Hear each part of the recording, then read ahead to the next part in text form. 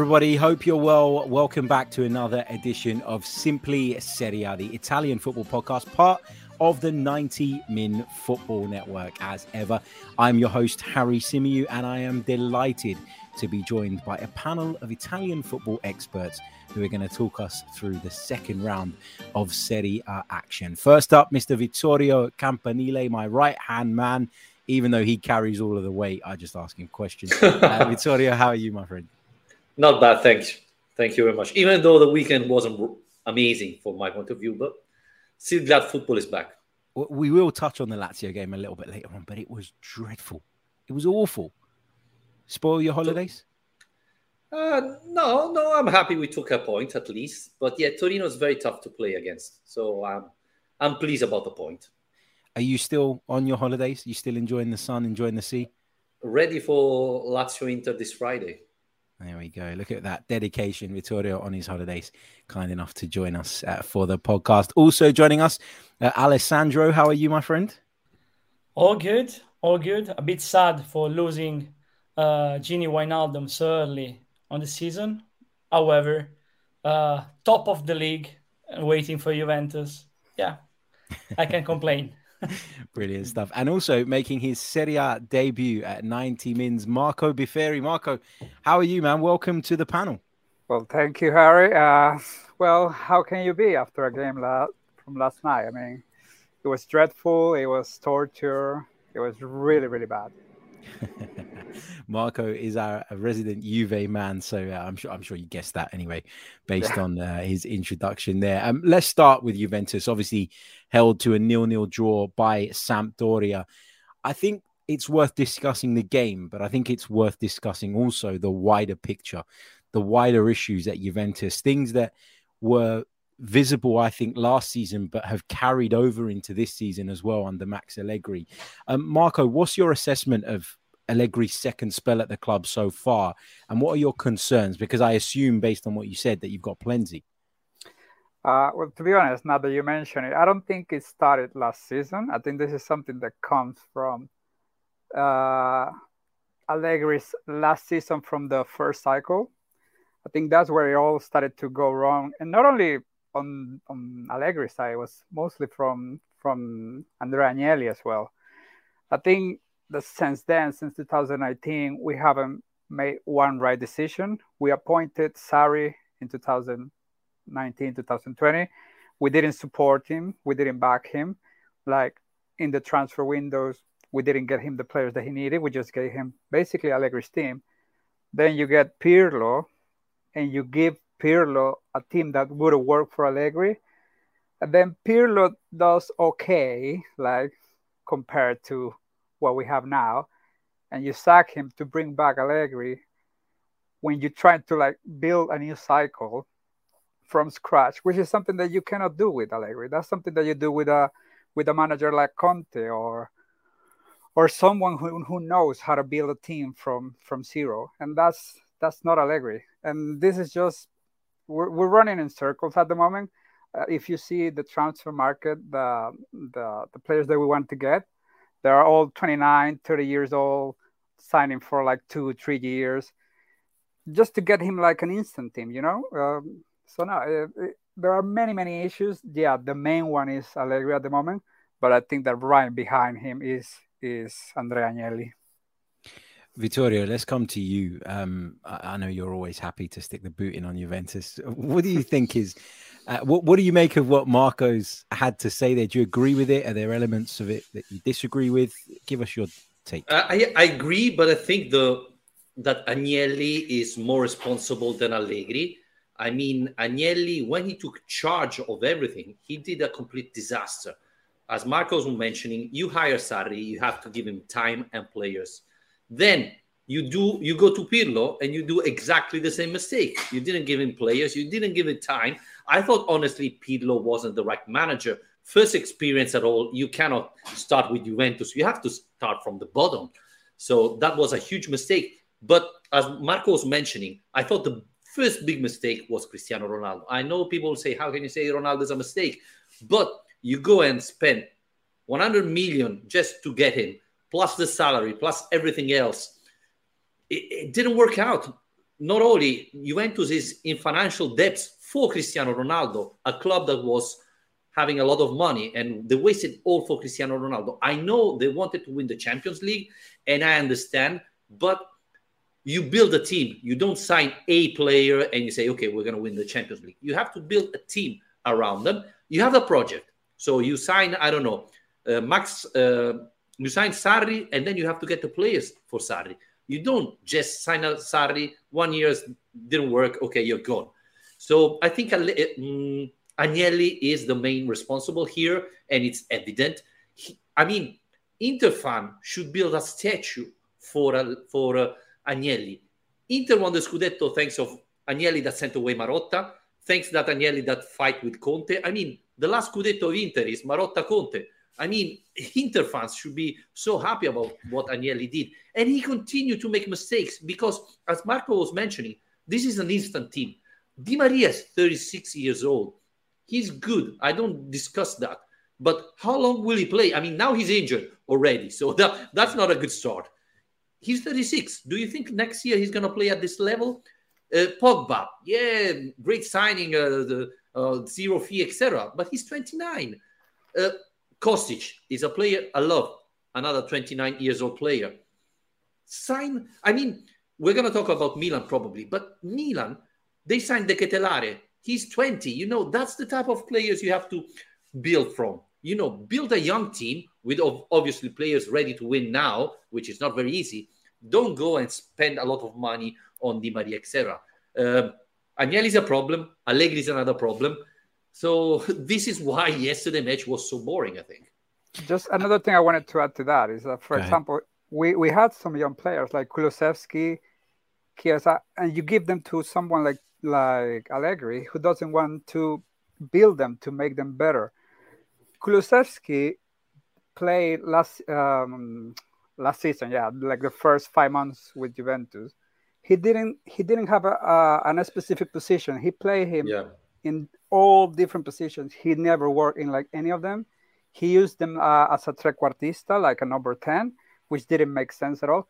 He went to the Spurs. A week later with Conte, he was already scoring goals. And we are not even.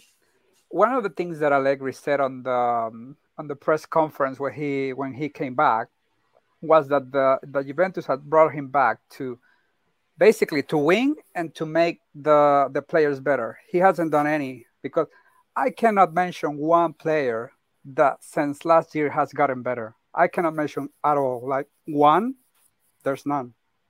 Most of them have gotten worse. And they sold the biggest younger talent they had, De Ligt, right? He was the only younger that had talent, and they sold him. And if Chiellini didn't want to leave, they still had Chiellini and Bonucci playing there. Yeah. I mean, Chesney 10 years ago was playing for Arsenal, and he's starting for Juventus now. Next year they're going to sign for a over 34-5 season, right? Serie A, I don't know. I think, seeing what Milan is doing, they're doing exactly the wrong way. That's the blueprint, isn't it? Ale, Vittorio mentioned that Inter fans should build a statue for Agnelli because he's responsible in some ways for obviously Inter kind of getting over their Scudetto drought. What about from a Roma perspective, looking in, listening in to all the things that the guys have said? Would you agree with those kind of conclusions, I guess? I'm scared to talk about Juventus the week before the game against Juventus, because historically they never die. However, I agree with Vittorio when he says the first problem starts when Agnelli agrees with Paratici and disagree with Marotta when it was time to sign Cristiano Ronaldo. Agnelli and Paratici thought, okay, Cristiano Ronaldo is the last piece of our puzzle in order to win the Champions League. Marotta disagrees because historically, Juventus has been always above the players. Juventus are bigger than the players. Ronaldo, for the first time in a century, was bigger than Juventus. Then, to keep Ronaldo, obviously you need to go low budget on the midfielders. Because in another situation, the goal of Juventus, the main target for Juventus, would have been Milinkovic-Savic after the second season of Lazio, because it was the best midfielder in Serie A. Usually, this is the player they target, but they obviously hadn't the chance economically to sustain this sign. Then low budget, and everything was a consequence. And if you sign Sarri, you need to give him time, especially in a club like Juventus, because I mean, to me, club have in a sort of DNA. In that way, signing Sarri means changing the DNA of Juventus, and you need to give him time and players to do it. You cannot ask him to do it with the players you have. Yeah, this is the situation, but they never die. So I'm really scared now. He's reluctant to go too hard in them. Let's take it back to the game against Sampdoria. It wasn't a good Juve performance. It was boring. It was dull. It wasn't a great watch. And, for those of you that have an interest in the Premier League as well, of course, there was that game between Manchester United and Liverpool going on at the same time. And I can imagine there were a lot of people that switched over, because for me, I don't even think Juve looked particularly threatening. They did have the ball in the back of the net once, but Vlahovic was offside, of course. What was your assessment of the game? Do you want to know how many balls Vlahovic touched in the first half? 3. Wow. One was when they kick off the ball at the beginning. Yep. The second one was in a corner against us that he basically threw back. So 3 balls in the first half. There are many pictures right now on Twitter where you can see how the build-up of the match was yesterday, and there was no one in the midfield. It was the four in the back, no one in the midfield, and the rest up top. We have not even a single trace of what a tactic or anything is like. I think Allegri just tells them, just go and do whatever you want, because it doesn't make sense at all. At the moment, it's just horrific, especially for Vlahovic, because you see him like suffer. He's not getting in the game, and it's all because of the tactics. Can I say something before we talk about the match? I thought Juventus made the wrong move again. I mean, they need a regista. They need someone that moved the ball. And they didn't. Pogba is not that type of player. Now they're trying to sign Paredes. Are we sure he's the right player for that? Because the problem of Vlahovic, he's a striker that stays in the box and need the ball there.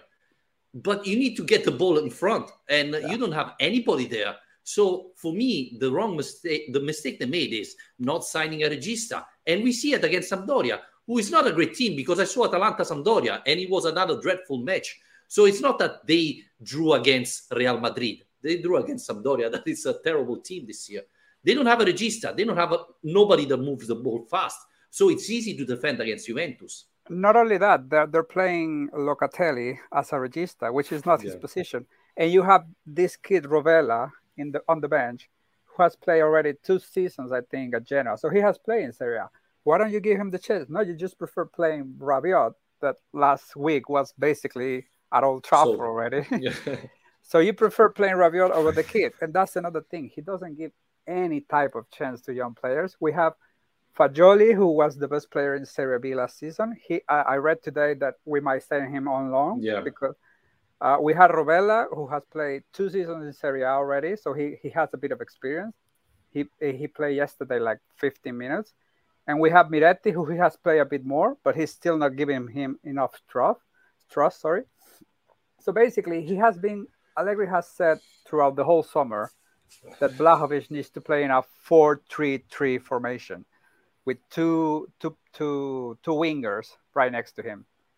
And then he started the season, and for example, against Sassuolo, it was the same, because the first 20 minutes, it was awful.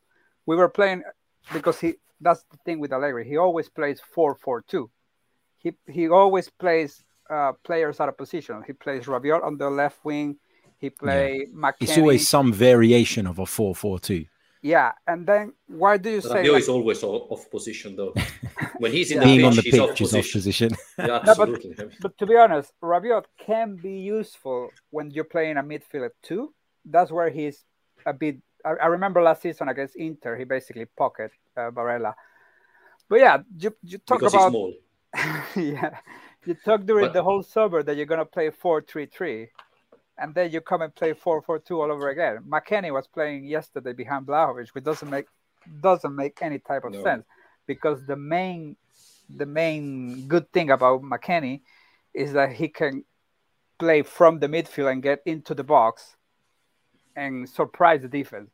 If you play him where he played him yesterday, you just lose everything, every sense of surprise for him, basically.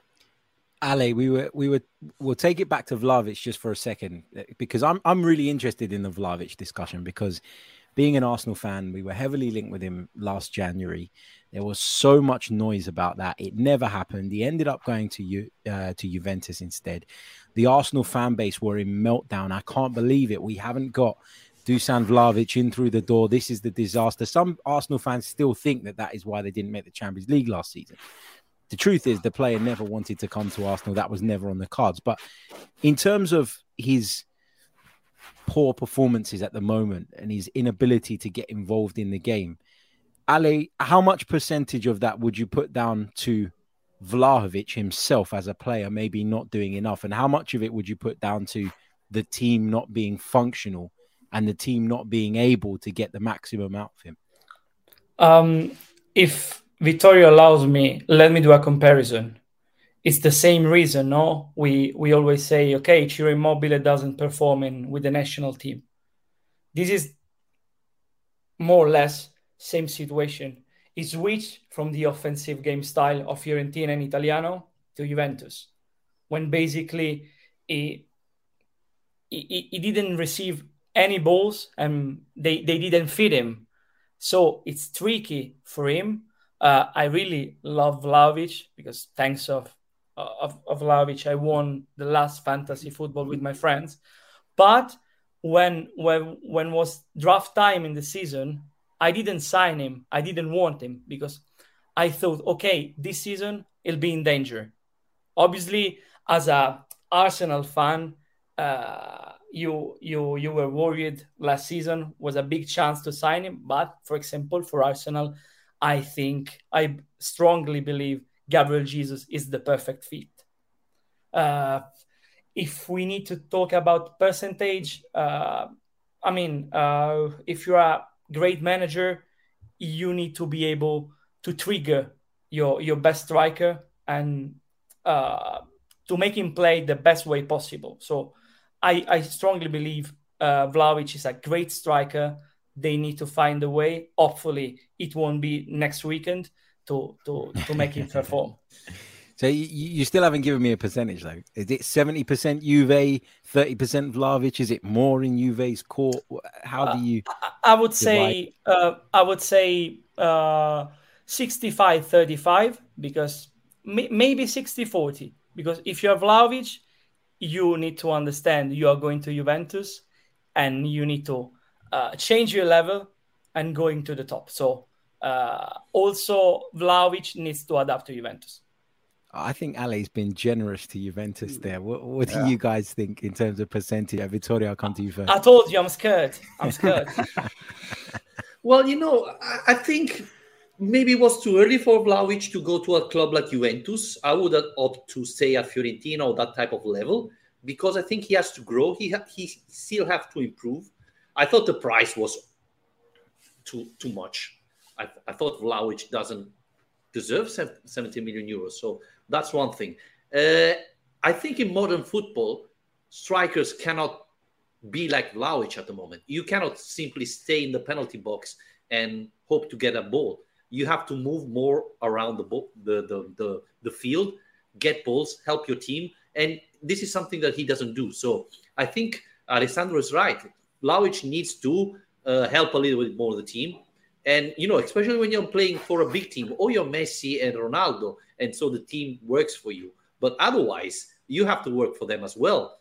60-40. Obviously, now the question is, Di Maria and Cuadrado are the perfect fit for Vlahovic. I'm not convinced about that. Di Maria likes to finish the action, doesn't put a lot of balls in the penalty box. So that's going to be another thing. And again, Allegri has the job of the manager is to make your top players succeed, make them shine. And this is what Allegri is not doing. So 60-40, yeah, I agree. Marco, final word on this? 80-20. And I'm being generous. He's 22 years old. I mean, Vlahovic just turned 22 years old in January.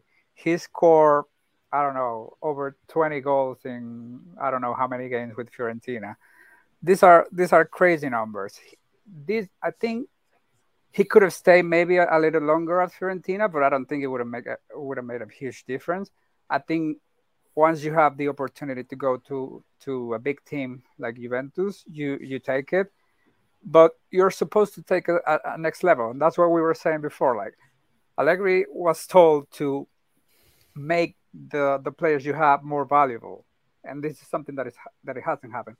To be honest, Vlahovic, with all of the issues that Juventus had last season, still scored like a decent amount of goals. And this year he has 2. So he always finds a way to score goals. But I don't think he's going to reach his true potential unless someone else train him. Is there a chance, just kind of, we've spent a long time on Juventus, but we haven't done much on them so far. So I did want to do this, but can I add something, Harry? Of course. I mean, also paying him a lot is an issue of this modern football. Let me be romantic. After I love it when Ali's romantic. Mm-hmm. After 20 goals with Fiorentina, you cannot be paid 80 million. Because it's not the right price, you know?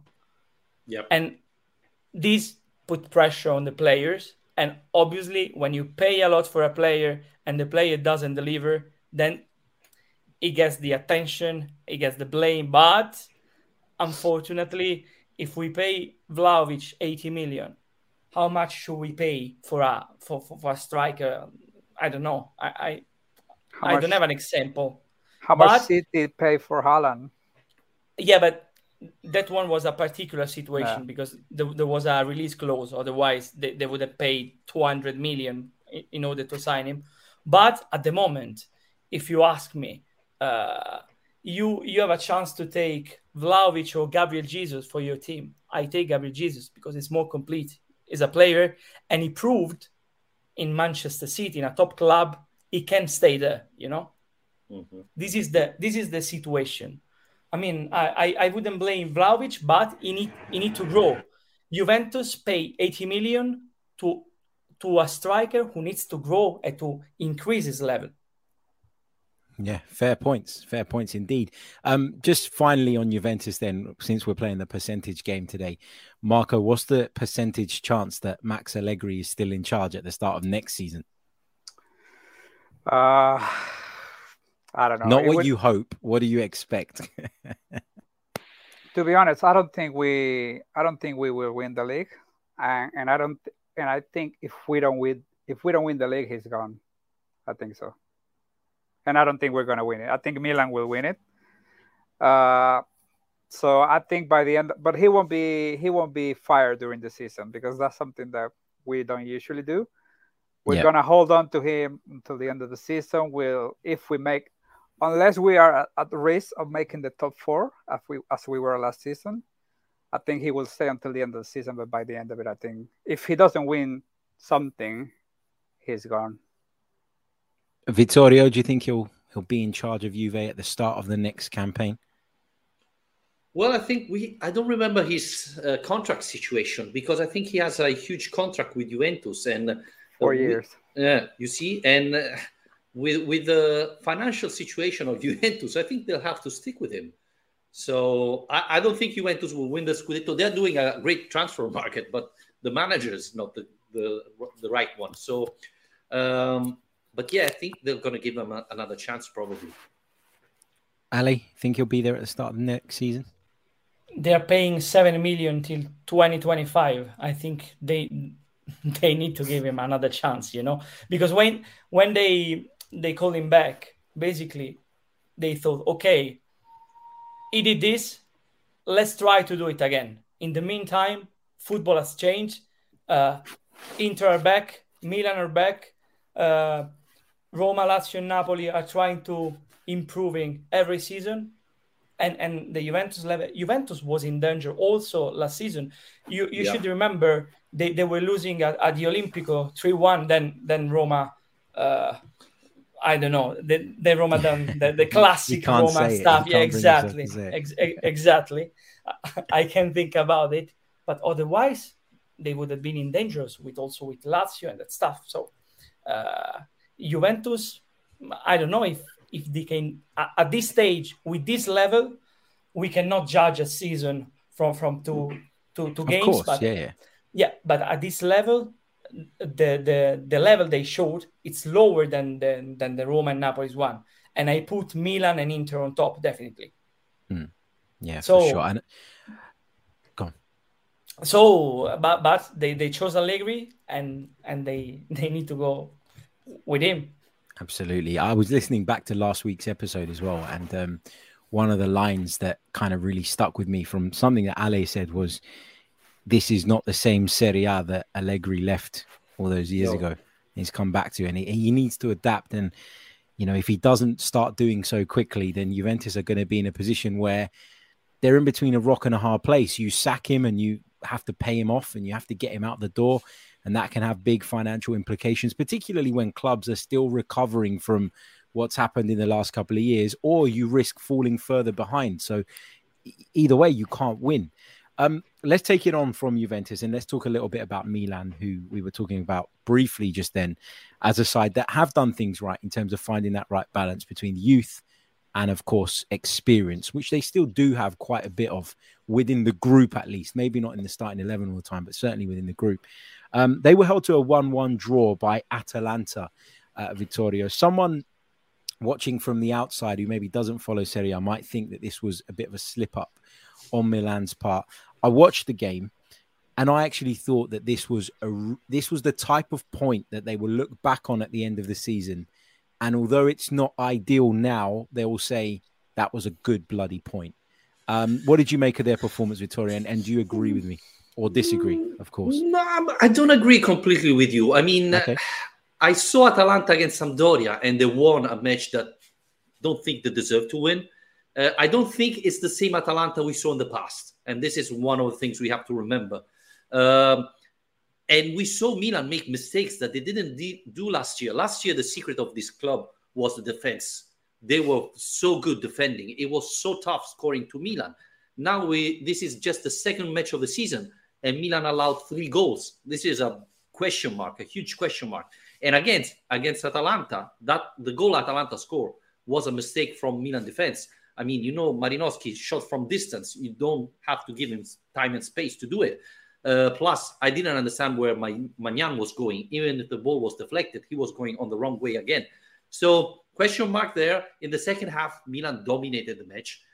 They should have done something more. But, you know, at the moment, they're missing a number 9 that scores. Leao was marked very well. He didn't create nothing. And he's the guy that creates sparks, right? He's the one that can change the match with his talent, with his speed, etc. He didn't do pretty much nothing. The impression is that this team is still celebrating the Scudetto. They still have to realize that the season started again. And these points, for me, at the end of the season will make the difference. So that's why I'm going with Inter. Obviously, I like the decision to make this transfer market, etc. But I'm not seeing the Milan focus as they were last year. And I'm not convinced Atalanta will finish in the top 7 this season because they have big issue. I don't know if I'm right, but Zapata in the last 14 matches scored just once, and he's your number 9. Muriel doesn't see the goal since, 2020. So, you know, you play football, but you need to score at the end. And Atalanta is struggling to score with their strikers. If they sell Malinowski, who will score goals for Atalanta? So I don't see Atalanta finishing very well, but again, transfer market finished the 1st of September. There are like 7 days to sign some players. So we don't know what Atalanta is going to do. But I wasn't impressed, honestly. And I think Milan needs to improve a lot if they want to fight for the title. Malinowski would be a huge loss, as you say, and he'd really it would really lower their level further, wouldn't it? Even though naturally, I think they've dropped off in comparison to what they were maybe 2 seasons ago under Gasperini. But yeah, I mean, I personally, and it is just my opinion, think that we're being a little bit harsh on Milan in that it's 2 games in, and I still think I still am of the opinion that draws away to Atalanta, it's not a result to be sniffed at. And I think over the course of the season, they'll probably look back on that and say, particularly coming from a losing position, it's not the end of the world. But Ale was sort of putting his thumbs up when Vittorio was speaking there. So I assume you're kind of thinking along the same lines. Talk to us. I agree when Vittorio says it's like they're still celebrating the Scudetto. But when you play Atalanta away, you never know what to expect. Despite, to me, they are towards the end of this project with Gasperini. I personally believe might be last season of Gasperini, then they try to renew, because Gasperini always complained. But however, he started complaining about transfer windows since last season. He's asking continuously for new players and players. He says, okay, Atalanta should target better player than Malinowski, who can score just 6 goals in a season. This is the kind of relationship. So the Atalanta situation is tricky, but when you play there, you never know what to expect. Milan got a good point, but for example, there was an important chance with Tonali, who was trying to stepping up one more time as a leader of this squad. However, if you're a leader, then you see Giroud in the middle, you win the game, and that's it. Can be a good point. Hopefully, they won't regret it at the end, because as I said at the beginning of the season, Inter is there, and they don't want to miss another chance. Marco, on Milan? No, I agree. I agree with what Ale is saying. I think even if Atalanta is at the end of the cycle or at the end of this project, I think it's a good point, especially at the beginning of the season. I don't think they're still celebrating the title. I just think they probably just started a bit rough. But I still see Milan as the main competitor for the title. Another thing I wanted to add, because you don't want to see Inter, you know. No, I just don't see Inter fighting until the end, especially with Simone Inzaghi. I'm not a fan, and Pioli has gotten so much better. But one thing I wanted to say about Atalanta is that I think we're starting to realize this pattern here about Gasperini being an issue as well, because he's always fighting with some player. He fight with Papu Gomez. He fight with, I believe it was Ilic as well. He's fighting now with Malinowski. What he said in the press is something that you cannot say. I think he's losing a bit of the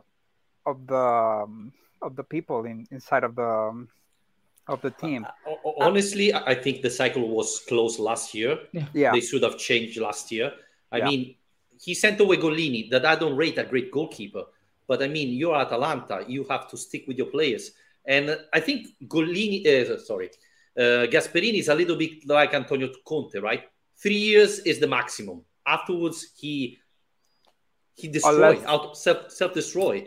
Unless you change the whole squad, basically. But let's talk about also, for example, the Boga issue. You sign a player like Boga for 20 million in January, and then after 6 months, you say, okay, this is not a team player. I don't want him. If you spend 20 million for every club in Serie A, especially if you're Atalanta, you need to protect your investment. Exactly. Yes. Otherwise, there is an issue. Yeah. Yeah. And we have to talk even about the ownership, because the Americans came, and I know a lot of journalists in Bergamo that were so excited. We are going to do like Milan, etc., etc. It doesn't look like, right? They came here just to make money. So you have to be very careful when ownership from abroad comes. And I think overall Gasperini is done, and Atalanta should have sent him away last summer. Can I just take it back to Milan for a second again before we move on. Like again, I don't want to dwell too much on the game. You know, that it was an equalizer from Benacer. I thought it was a really good goal the way he cut inside and bent it into the far corner. I've shared my thoughts. I think that Milan did get a decent point, and although I don't have a team in Italy, I am very much a neutral. Milan is the team that I have the most soft spot for, if I had to say one. I actually look at Milan over the last couple of years, and obviously they won the Scudetto last season. They were quite close the season before. I've never looked at them, though, and thought, this team are a machine. This team are going to win every time they go out to play, in the way that Juve did in the past, in the way that you had that mentality around Juve, in the way that you had that mentality around Inter under Conte and under Mancini all those years ago. I've never felt that with Milan. I've always felt that they've not been at that level, partly because they've got a lot of young players and because of some of the injuries they've had.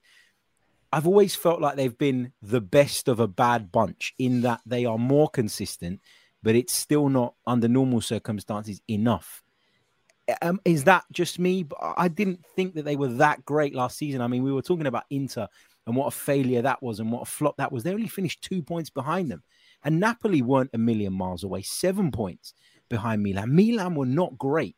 And so I'm not surprised when they go and drop points like this. Is that...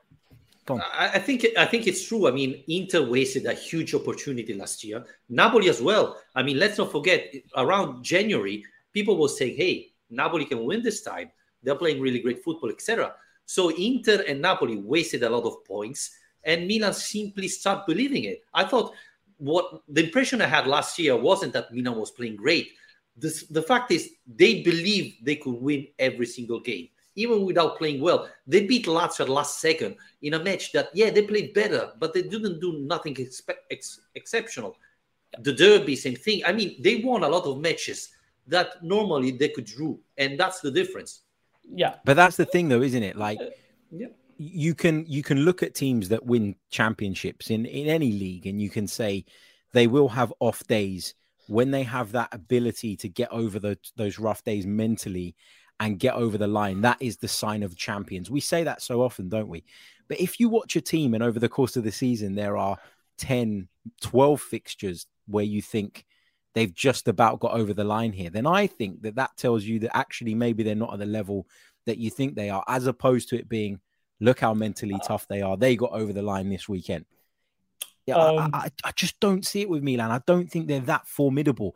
And that's why I don't think they're guaranteed to retain the Scudetto this season. Yeah, totally agree with you. Look, everything is started right after the pandemic. There was Milan-Roma, and I was really surprised. We lost 2-0 in San Siro. And I started saying, okay, what's happened to this team, Because before the pandemic, they were totally average. When the Juventus cycle has come to an end, the throne was empty. And if you're in Italy and Juventus is not there, they are not there, and you are Milan, you think, okay, let's try. Inter made some mistakes. Bologna in the derby.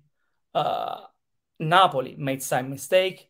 Let's don't forget Empoli-Napoli last season was a suicide from Spalletti's side. Milan was there, always there. They went to Napoli, they won. They won the derby. They won last second against Lazio. They've beaten Roma. It's not for this reason. When we were talking about the greed, me and Vittorio said, okay, for me, Inter are favorite, because if I look at the squad, if I look at the capacity and the power of the team, Inter to me are better than Milan. But if you don't manage to keep your level along the whole season, Milan will be there. Exactly. That's the thing. I think guaranteed. From the top 5 teams in Italy, the one that I would say has less issues is Milan. So I think they're probably the most solid all around. I think, for example, Inter, I don't see them having too much depth, especially in defense. I don't know if Skriniar will leave or not. Juventus, well, we already know all the issues that we have. Roma might be there, but I don't see them fighting for the title. I see them fighting more for the top four. So when you and Napoli is Napoli. They never win. So Napoli are basically the Tottenham Hotspur yeah, of Italy. Exactly. But Napoli has a good team. You know, I'm do. interesting. I'm really interesting to see Napoli how they perform, because last year at a certain point I was saying, you know, Napoli can really win it, and this. Napoli never win, and Spalletti is the same. So yeah, the problem is Spalletti. Probably he's a loser. He lost a Scudetto with Roma. That is still unbelievable. I wouldn't call him a loser. I would call him not a winner. But he's also very solid in that he will get you the team in the top four as well.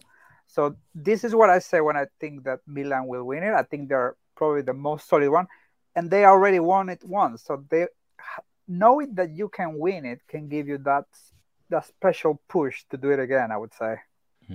Yeah, I mean, look, after the two first games, I had the chance to watch the Napoli every time, and it's a mix of feelings, you know, because as a Roma supporter, you see this great game style.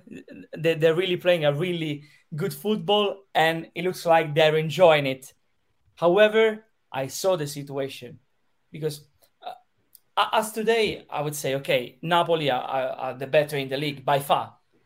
Even though they won against Verona and Monza, I mean, and if you look at the squad, probably, okay, they lost Insigne, they lost Mertens, but the replacement of Insigne and Mertens are good replacement, because Kvara now looks impressive. Simeone is definitely better than Petagna. Probably the only gap to fill was the one Koulibaly with Kim, you know. But let's see. They're missing the goalkeeper if they don't sign Navas. So okay, but Meret is awful, guys. They'll get one of them, and they're also getting Ndombele from Spurs as well. Ndombele, Ndombele he's already there, right? Yeah, he's already there. It's official. I think he'll do well. He'll do well in Italy. Is that what we're doing now? Are we calling Kvaratskhelia Kvara? Is that the it's way Kvaradona, I heard. Yeah, I've heard that as well. I don't really want to touch too much on the Napoli game. Routine win over Monza, very comfortable win. But I don't even really want to talk about Victor Osimhen, because I don't think we'd say anything that we haven't already said before. But Kvaratskhelia, what a player he looks, Vittorio. What a start to life at Napoli. I think he got a goal and an assist in the first weekend, and then a couple of goals. And the first one in particular, they were both great goals, but the first one in particular this weekend was superb. I don't want to say I pick him for my fantasy football, and obviously I won, but you know, football expert is that. Didn't see that coming, honestly. I already after the first day I said, this guy looks interesting. But yeah, what a start of a season. What a start of a season for Napoli as well. The problem is, and Alessandro, correct me if I'm wrong, last year Napoli didn't lose for the first 14 matches. So, you know, and then we saw how Napoli finished the season. So relax a little bit, because this is the issue with Napoli and with Spalletti. But yeah, they are the team that's playing better so far. So really interesting to see how they go. They didn't have huge opponent at the moment, because Monza and Verona didn't impress so far. But you know, starting this well, it's very important, because Napoli is a little bit like Rome. If you start strong, then the fan will be very confident. They will follow you. The stadium will be full, a lot of confidence, etc. So it's going to be tough to beat Napoli. But you know, it's early stages yet. Has the San Paolo ever been full? Has that bottom tier around the side of the pitch ever been full up? I can't think of an occasion where it has. Years ago, yes. I think against Liverpool in the Champions League was the last time. And even the bottom bit. And this is very strange, because I remember in the past, San Paolo was always packed and fans were always there. This is a little bit about the problem there is between De Laurentiis, Napoli owner, and the fans. There's a big fight between fans and De Laurentiis, because the fans believe that De Laurentiis is making money out of Napoli, and the fans would love to see Napoli winning the Scudetto, fighting for the Champions League, and so on. while De Laurenti is trying to keep the balance sheet in order. And so, unfortunately, it's very difficult for Napoli to win things. Yeah, absolutely. Let's take it on to Roma. Alessandro, a win over Cremonese. A couple of questions I've got for you on this one. Would you say that Roma was slightly fortunate not to concede a goal at the weekend? Definitely. I mean, if you don't score and then they score the equalizer, they didn't steal anything, you know? So I would say yes, but this is what means to have Jose Mourinho with another manager. Probably we would have drawn the game. So now it's 6 points. To be honest, was a different games from the one with Salernitana, in which Roma didn't concede anything. Cremonese have their chances, especially with Dessers probably was bitter from the Europa Conference League final, you know, and tried to score in every way, but 6 points. The real games will be now against Juventus.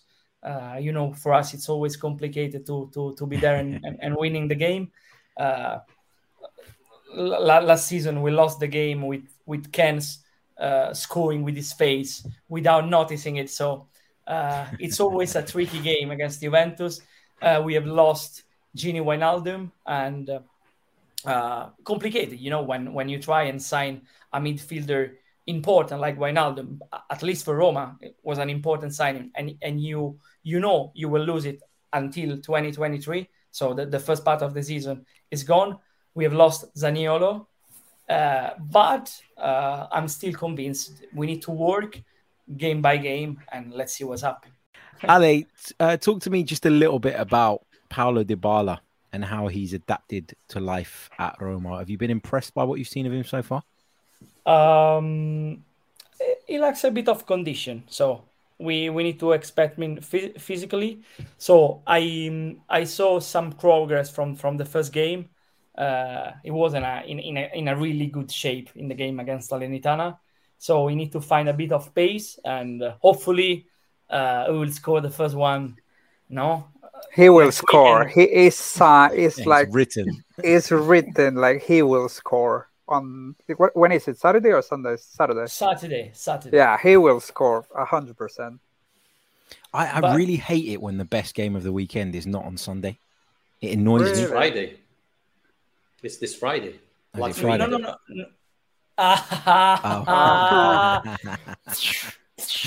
Vittorio catching us like a fish. Let's quickly touch on Inter, and then we'll wrap up with a bit of Lazio talk. Routine win for Inter over Spezia. I expected them to win that game. Perhaps, though, the most encouraging thing, Marco, was seeing Romelu Lukaku and Lautaro Martinez link up. It was almost like a throwback to a couple of seasons ago, that first goal, the way that Lukaku sort of made the run into space and just cushioned the header back down for Lautaro to finish brilliantly. Do you think that, I think it's going to work for Inter? Are you seeing signs that partnership could really spearhead a title challenge in the way that it did in the past? Well, I don't know if it's encouraging for me, but yeah, I think Lukaku found his dimension in Italy. He found the place where he's probably the best at. He knows he basically can bully any defense in Serie A. And yeah, that's the reason why he cut his salary, why he wanted to come back so badly. He knows that in Italy he can make the difference, and that's only good news for Lautaro. I mean, the first goal is literally Inter 2020-2021 written all over it. I think they're gonna do well together. They do have a nice depth in attack with him and with both of them and Checo and Correa. I'm still thinking that Inter is lacking a bit of depth in the rest of the squad. Like, if they lose Brozovic for a bit of time, they don't have a proper replacement. I know you can sort of put Canaloglu in there, but I'm not a big fan of his. Defense, if they lose Skriniar by the end of the transfer market, I mean, I don't know. I still see Inter fighting for the title against Milan, but I still think Milan is a bit better. This is clearly a Juventus fan hoping. No. I'm just not a big fan of Simone Inzaghi. I think he's a bit like a Spalletti. He's not a loser, but he's not a winner. Wow, Vittorio is ready to come back on that one. Go for it, my friend. Well, no, I'm saving my voice because I'm ready to boo him for 95 minutes on Friday. But I think he's a great manager. I mean, another manager that with Lazio won the Supercoppa Italiana and the Coppa Italia so often, it's not very easy. And he's perfect for the 3-5-2. I mean, Correa scored against Spezia. So what are we talking about? He has Mkhitaryan on the bench for Çalhanoğlu. I think he has a lot of option. And if he signs even Acerbi, we'll be very happy. So I hope that goes through. The only question mark, and we talked about that, is Gosens, right? That's where there is the only issue I have with Inter. Let's not forget that this is Serie A, it's not Premier League. I mean, every single team in Serie A has one or two issues. Juventus, Milan, Inter, Roma, Napoli, they all have issues. We don't have the money to have 22 players at the same level. We can have 16, 17, 18 maybe, etc. So that's where the problem comes. So I think in front, Inter is very well suited. Dzeko, Correa as subs, they will be starting probably everywhere else. Çalhanoğlu, Brozovic. It's difficult to find a replacement for Brozovic. I mean, yeah, Real Madrid probably can have the money to have a good replacement for Brozovic, etc. But Serie A, it's very difficult. He's an incredible player. I don't think Skriniar is leaving. I think that's the message Inter sent to Paris Saint-Germain last week. So, with Skriniar, De Vrij, and Bastoni, they have a decent defense, I would say, a very good defense. We have to see Andanovic if he continues to play or he loses his job. But I think, and I after the match against Spezia, I believe they are the favorite for the Scudetto. So, still stick with my prediction, especially seeing how Milan and Juventus are performing. You mentioned Correa there as well, scoring the goal. Great composure to finish that chance off, by the way, like sort of to not panic and sort of chop the defender and put it in the back of the net. And we talked about Martinez and Lukaku combining. Well, he and Dzeko combined really well, didn't they, for that goal? Let's not forget that they had to win against Lecce in the 95th minute. So it's not like it has been great so far for Inter. No, but should we? This is the thing, right? It's so difficult at this stage in the season because teams haven't really got going yet. It's hard to kind of make concrete conclusions, I think, on a lot of teams. But they've got 6 points on the board at the end of the day. And I guess at this point in the season, that's the main thing. Also, as well, one thing I've really noticed in the last couple of weeks, how much of a threat in the air is Denzel Dumfries from set pieces? I never thought that of him in the past. But he's somebody who's just got such a great leap on him and gives them a real target. That's not really something you'd associate normally with a wing back. So that's really, really interesting. To finish up, we're going to talk Lazio. I said at the start of the show that it wasn't exactly a great game, but I am always interested to hear Vittorio's thoughts on his beloved Lazio. You said earlier on a 0-0 draw or a point at Torino was, I guess, respectable. Talk to us about how the game went and what were your takeaways from it? Well, Juric is a great manager. I'm surprised he's at Torino. Honestly, 2 years ago when he left Verona, I thought he was ready for Fiorentina, Lazio, something like that. He's a great manager and he makes really tough to play against. He's very good manager. He has this type of football, mark full pitch. So you really struggle to play great football. And we saw it. Lazio struggle a lot. The problem is they don't have Belotti. They sold a lot of good players. So it's not the Torino of last year. But still, I love Sanabria. I mean, Sanabria is a player I would love to have in my club as a sub, obviously. And Lazio struggled in the first half. In the second, Lazio had 3 great chances. And, watching the match, watching the chance Milinkovic-Savic miss, I thought, well, his brother is in goal. He did it on purpose. He didn't want to score to his brother. Because otherwise, that was a huge chance. And, Yeah, I think overall Lazio deserve to win, but if you don't score like Atalanta's doing, then this is what you get. Not happy because we're playing against Inter on Friday, so, I don't know if we will get points out of that match because Inter is a great team. But, I'm happy about the performance of Lazio and the project. I love the project. I already talked about it. We signed youngster and we're looking to the future, not this year, I think. Basically, they're giving Sarri the tools that Sarri needs to build a team. Go on, Ali. I have a question for Vittorio. When I'm really curious to see Marcos Antonio in action. When we will have the chance to watch him. I don't know. I was hoping that because one of the things that didn't work, it's our midfield was very physical, but lack of talent. Without Luis Alberto, without Marcos Antonio, we didn't move the ball very fast, and this helped definitely Torino.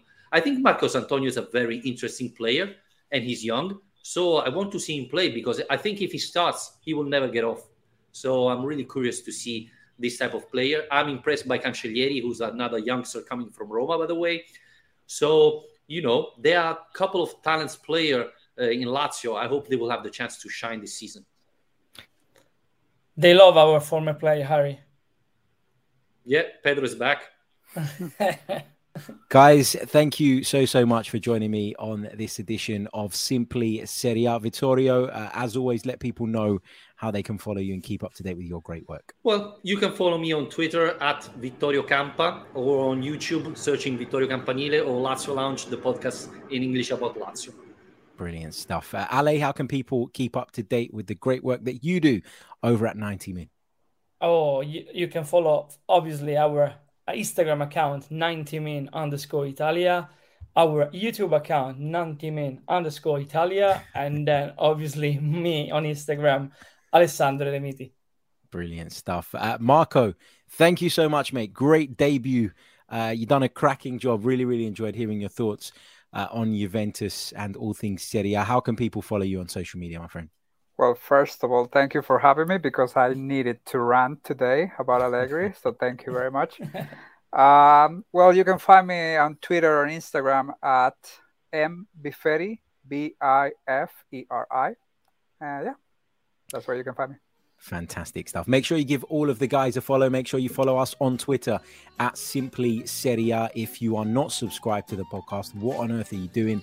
Get subscribing and, of course, leave us a review. We'll be back next week to look back at week 3's action from the Serie A. Until next time, take care of yourselves. Ciao.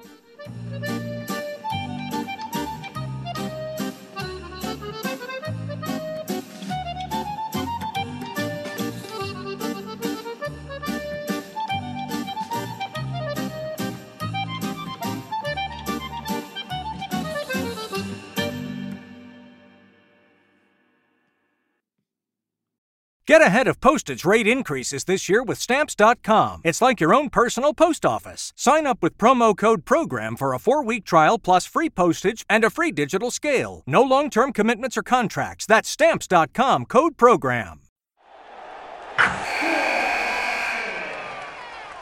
Wilson, you sent the game-winning email at the buzzer, avoiding a 4:55 meeting on everyone's calendar. How did you do it? I got a huge assist from Grammarly, an AI writing partner that helped me make my point. 96% of Grammarly users say that it helps them craft more impactful writing. Would you agree? Grammarly helped adjust my tone to navigate tough work conversations. And it works everywhere I write, so I can quickly communicate effectively. Your teammate used Grammarly to summarize an important document, making a 3-pointer. How did he do it? It only took one click. When everyone uses Grammarly, everything just makes sense. You made an incredible slam dunk to end the game. The meeting was canceled, and your team will go home champions. Go to Grammarly.com/podcast to download it for free. That's Grammarly.com/podcast. Easier said, done.